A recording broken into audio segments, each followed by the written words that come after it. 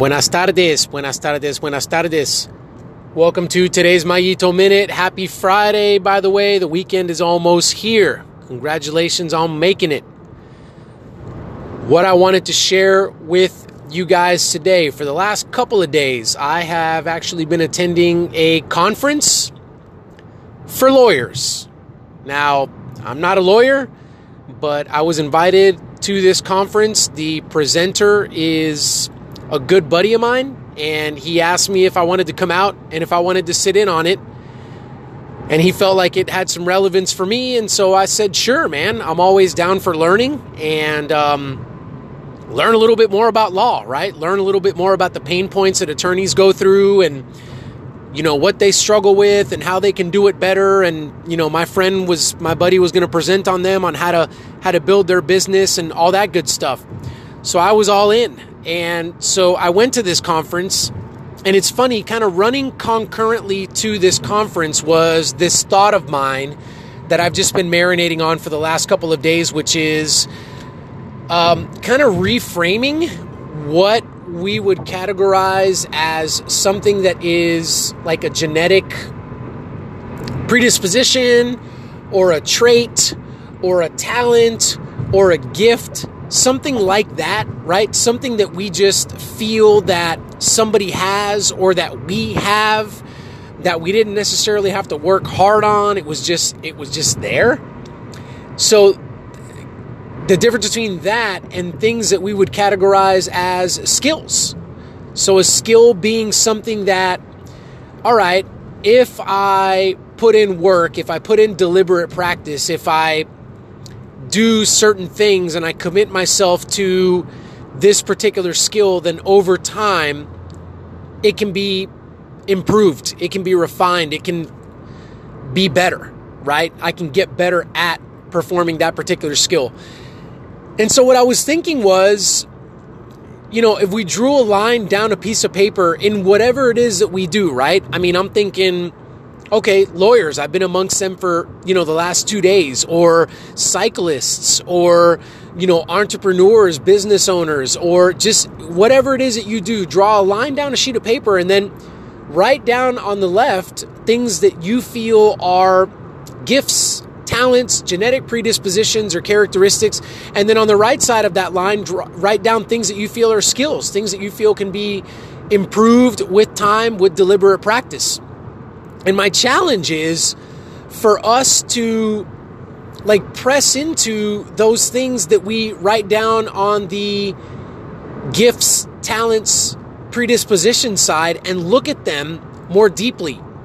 And perhaps it'd be easy to think of a person. Maybe that person is you, and that possesses that quote unquote gift, talent, predisposition, and just look at them and say, okay, you know, they display this thing. Do I feel that they were born with it? Do I feel that they haven't had to work very hard to have that thing, to possess that thing at the level that they have it, or just to possess it at all? And ask yourself those kinds of questions, and then look over at the side of the piece of paper where you've written down skills and in your particular area, and think to yourself, are these things that could have come about without practice? They could have come about without being intentional. They could have come about without the passage of time and just repetition. And hopefully what this exercise would produce in us is hopefully the realization, the broadening of our perspective and how we think about skills versus genetic gifts, talents, whatever you want to call it, right? Because I'm going to put this in context where I've been the last couple of days in sitting around with attorneys, and one of the big takeaways for me was there were some pretty successful folks in that room, folks that are, you know, were trial lawyers and have been extremely successful, you know, in court, winning some cases, obviously losing some cases, but and they built successful law firms that way. They have their own law firm, and they've been successful, and they've created successful careers doing that.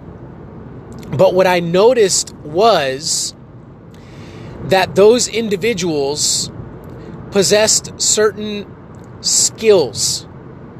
I didn't view the way that they talked about how they handle people. I didn't view how they talked about how they handle cases. I didn't view that as a genetic trait.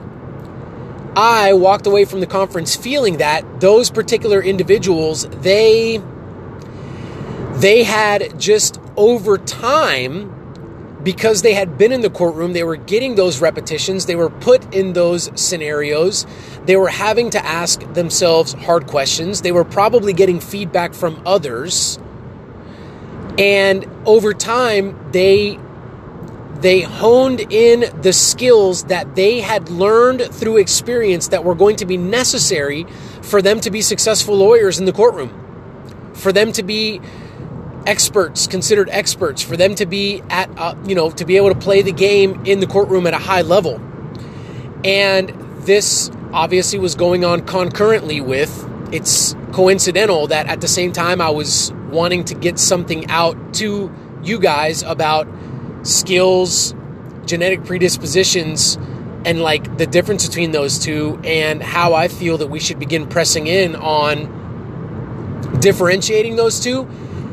And just to end here, if we're honest with ourselves, or maybe it's going to take the passage of time, or maybe it's going to take us just journaling about it or meditating on it or whatever, but I feel like, at least with me, with the passage of time, what I've come to realize is that there are more things around me that are considered skills in other people, in successful people.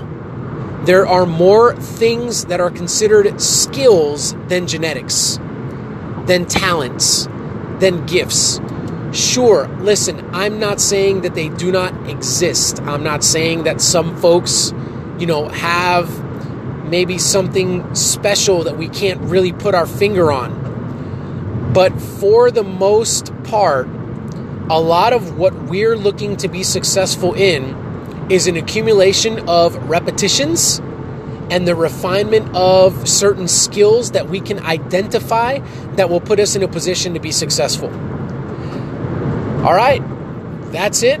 This one is short and sweet on a Friday. There's that for you. If you've got any thoughts or any comments or any questions or anything like that, I'd love to hear from you. I'd love to hear what you have to say about this.